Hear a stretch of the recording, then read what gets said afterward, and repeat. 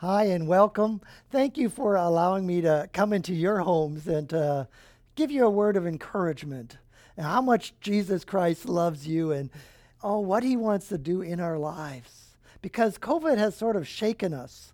COVID has sort of felt and had a way of challenging our foundation of what we stand on. Because we've lived in such a way in a routine and we love the routine, and all of a sudden, COVID.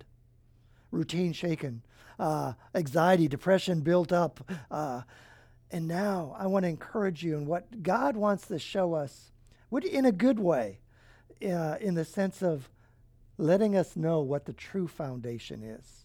That if we've sort of slipped off it, God wants to bring us back in and say, here's the foundation we need to live on. This is how we live out our life. And if you are new and you're just checking in to say, what is this Christian life about?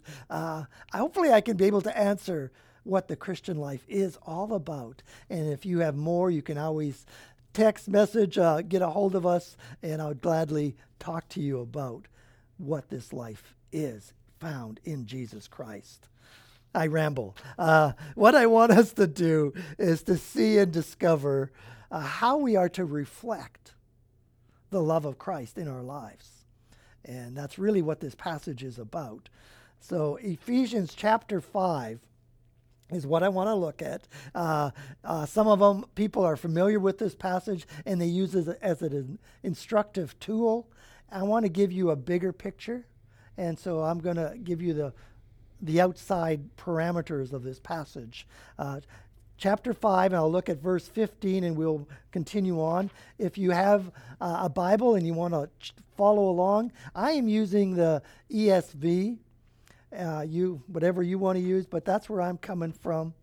And what I'm going to do is I'm going to walk through the scripture, and then at the end I'll give you some handles if I've lost you, okay? But let's just take a moment and pray. Father, I pray by your Holy Spirit you would speak.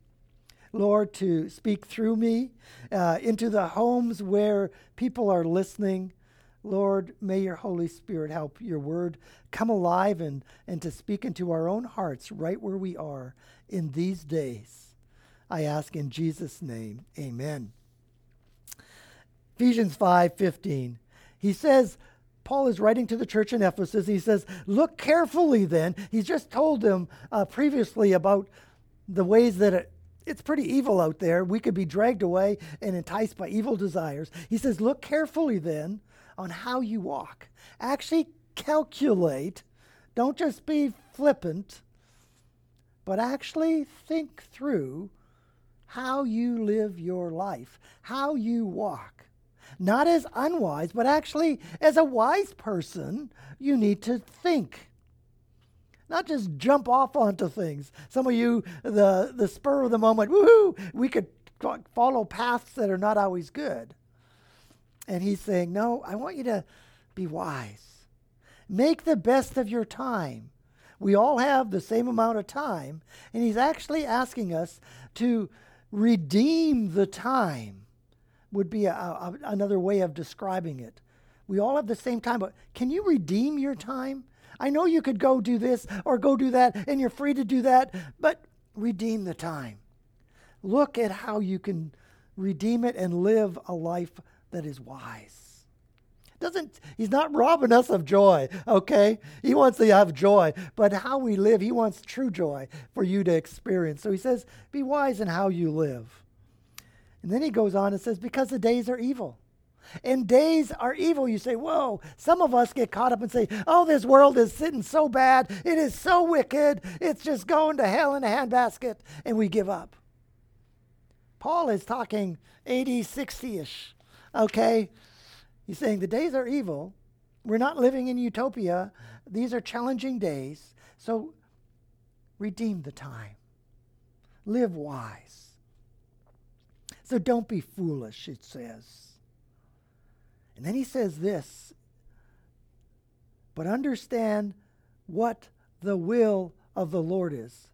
People always want to know, well, what's God's will for my life? If you want to know what God's will is for your life, understand God's will for you and the world.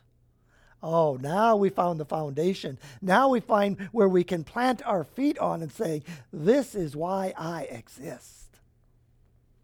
That's where we're coming to. Okay, understand the will of God. And then he says, don't get drunk with wine.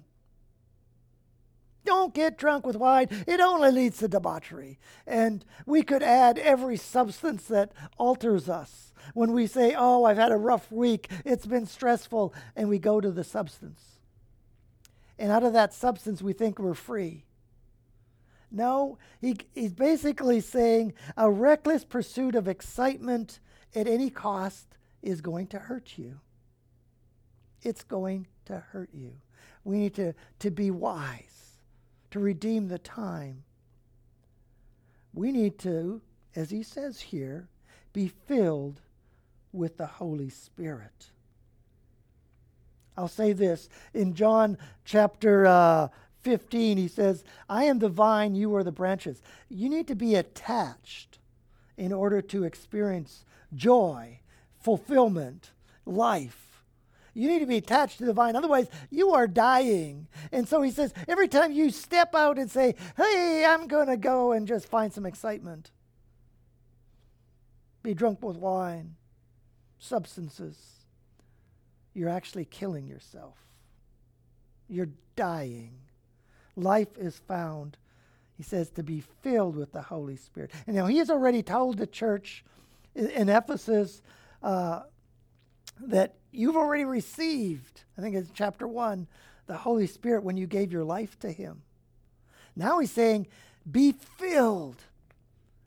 And basically the non-theological way of saying is we leak.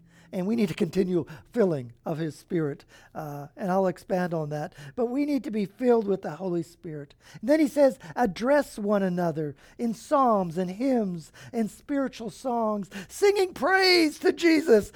But the most important part is making a melody to the Lord with your heart. It's not lip service.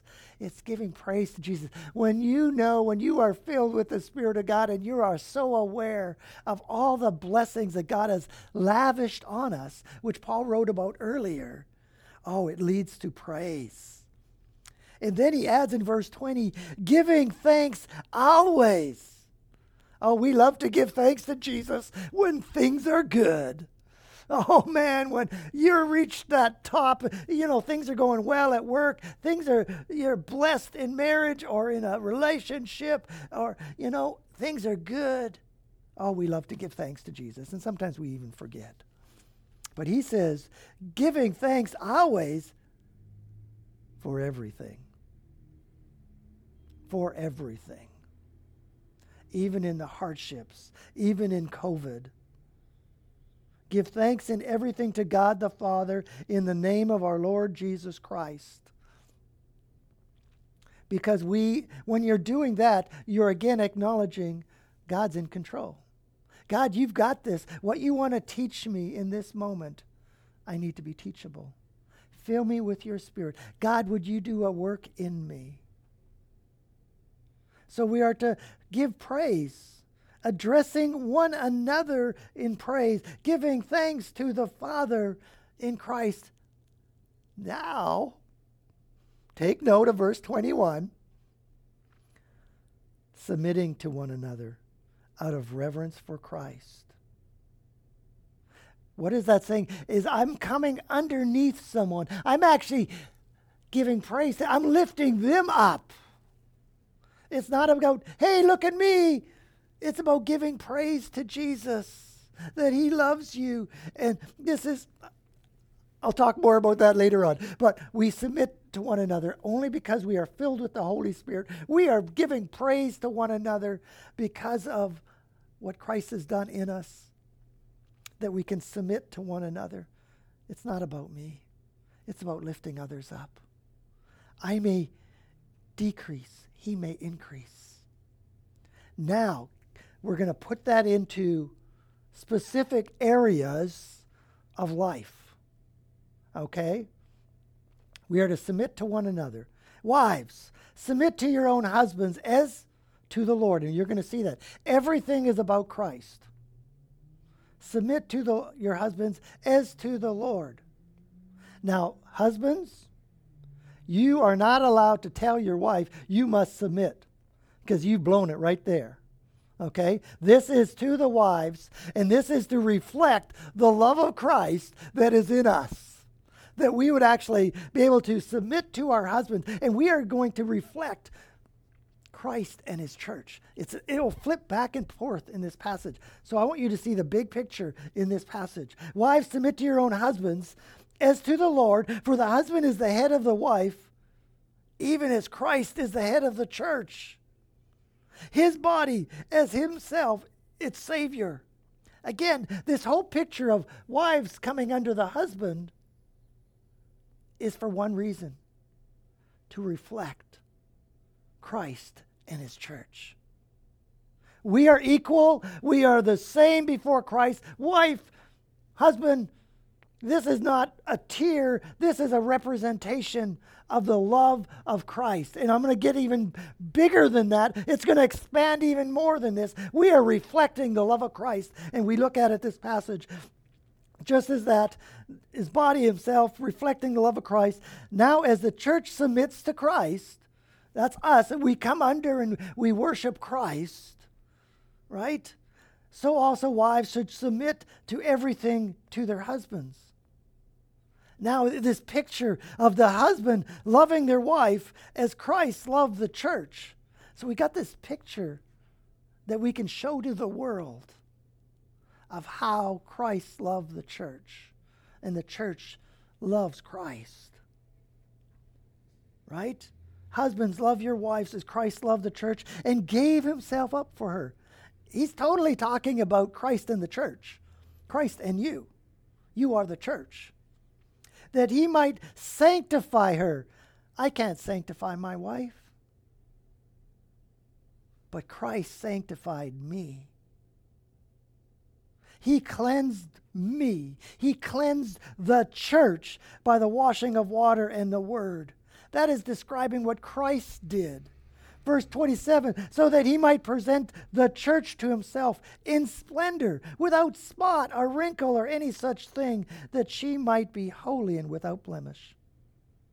That again is the church, what Christ has done for us, that we submit to one another. Christ is at work in us. He's the one transforming our lives.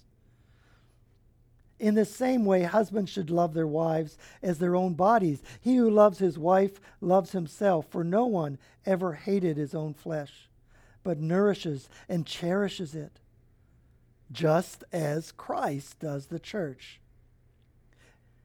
because we are members of his body. Again, the picture, this whole picture of husband and wife is reflecting what Christ did in loving the church. We're actually showing the world a shadow of what it is, how much Christ loved the church. That's the picture. Therefore, a man shall, this blows my mind here. Paul is quoting Genesis chapter 1. Therefore, a man shall leave his father and mother and hold fast to his wife, and the two shall become one. So he's giving this picture of husband and wife become one, but really he's talking about Christ and the church. What a profound mystery in verse 32. I am saying this, that it refers to Christ and the church. So he constantly brings husband and wife and Christ and the church together. This profound mystery that they become one. This is God's design. And we reflect the love of Christ when we come under by the power of his Holy Spirit and we submit to one another. It's not about who is greater here in this picture. We are reflecting Christ. The mystery is that we become one. That's what it's about. It's not about, hey, you must submit. Well, you must give your life. Oh, guys, we got it all wrong when we read this text in that way. We are reflecting the love of Christ because of the supernatural work in us. This mystery is profound. Adam and Eve didn't even have a mother and father. This passage in Genesis chapter 1 is actually referring to the church. What a profound mystery. And John 17, I'll talk more about that later on. The whole point and for us to come to Christ, we need to become one. I need to be dead to self. In the same way, when we die to ourselves, we're able to love our spouse. Supernatural. What a power. And then he goes on and tells us, children, obey your parents in the Lord. Everything is about Christ. For it is right, honor your father and mother. This is the first commandment with a promise, that it may go well with you and that you may live long in the land. Everything's about Christ. We come under because of what Christ has done. Then it says, fathers, don't provoke your children to anger, but bring them up in the discipline and instruction of the Lord. How Christ loved us, we're to love our kids. How Christ walks with us, we're to walk with our children. And then he talks about employers and employees. Bondservants, obey your earthly masters with fear and trembling, with a sincere heart. Why? Just as you would the Lord, so do to your boss. Not just to be pleasing, right? Not by way of eye service or people pleasing. He doesn't want that. But as a bondservant of Christ, doing the will of God from the heart. I am going to do this because I want to give glory and honor to Christ. We are reflecting Christ even in our workplace. Okay? Rendering service with a good will as to the Lord and not to man. Wow. Whether it's a bondservant or free. Masters, same thing. Masters, same thing. Masters, do the same to them and stop your threatening, knowing that he who is both their master and yours in heaven, that there's no partiality with him. We're all the same. Husband, wife, boss, and worker, we're equal in Christ's eyes. Okay? But what we do, we want to reflect the love of Christ to our world. Because of all that he's done in those previous letters, now he's saying this is how we live because of the love of Christ. I wrote it this way. God has lavished on us and loved us, giving us a foundation of being secure in Christ. So again, talking about our security is, I know I am loved, therefore I am secure to come under and lift others up. It's not about me. It's not about justice. It's about the love of Christ. It's out of the confidence, the foundation of that love, that I can love other people. When we are looking for love and we try to do things out of fear and struggle, that's a different story. It's truly out of the love of Christ that we do these things. Someone once said to me, and it sort of stuck, that we are not able to love other people if you're not secure in your own love, that you are loved. If I don't know I am loved, I am in an insecure place, and then I can't love others. But if you know you're loved, when you have that foundation that I am loved, I am cared for by Jesus Christ, I am able to love others. I am able to submit to others because I am secure in Christ. Nowhere in the Bible that I can see where God says, force people to love you. Did Jesus force you to love him? No, he loved us first. People, stop forcing people to love you. God calls us to love others, to come under others. It is humility that we come to this when we surrender to Christ. Acts 1:8 says that when the Holy Spirit comes upon you, you're going to be my witnesses. You are going to be able to love one another and to build into others because of what Christ has done in you. We're able to love. Let me read Isaiah 61. As I'm going to give you a couple of handles and we'll wrap this up.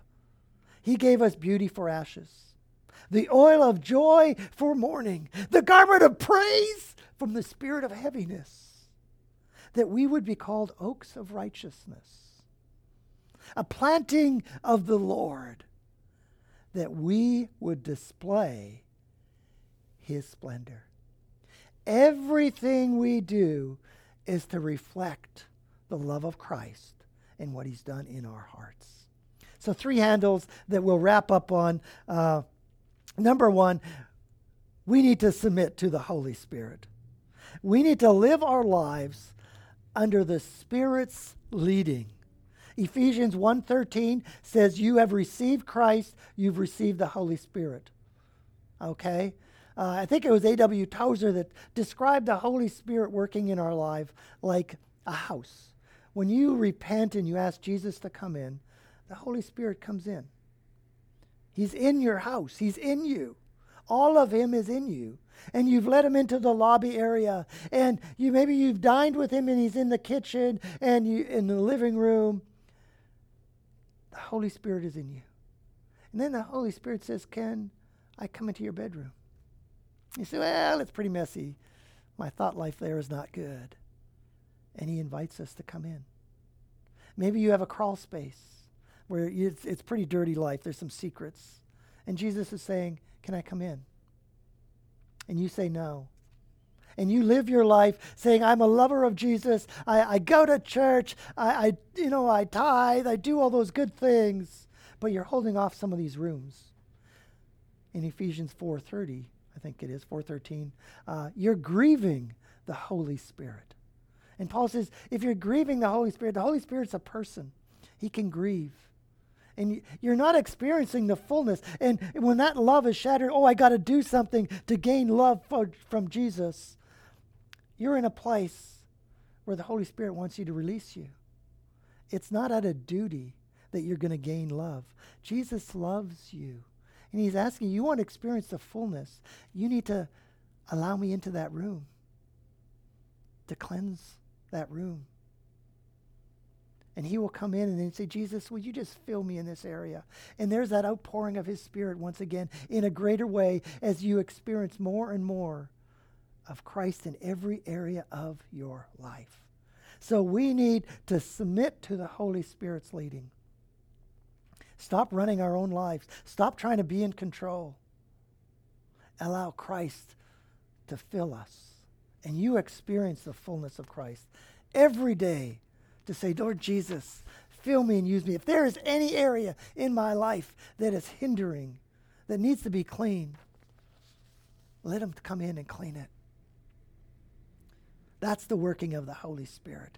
That out of that, we can reflect the love to others. And so, second handle, we need to submit to the working of the Holy Spirit. Second handle is we need to submit our praise to Jesus. That out of a heart of praise, because of what Christ has done, we are praising him and worshiping him. And we're the words just come out of our lips of praise in everything. When COVID has shaken us, the foundation of who I am, maybe it's time to remember, man, I've been living, this was my security. Jesus needs to be my security, my foundation. I have an Amazon Alexa, and it runs a lot of things in my house, and I had some provider problems, and my internet went down, and they had to come and fix it, and I had to reconnect all my Alexa devices. And there was one instruction. It says here, number 1, do this. And number 2, do this. And if you can't do number 2, go back and redo number 1. And I think that's so true in a lot of our lives. If you're a follower of Christ and the praise and worship is not coming out of your heart as it used to, maybe we need to go back to number 1 and say, Lord, is there an area in my life where I am grieving you? That I'm not letting you in.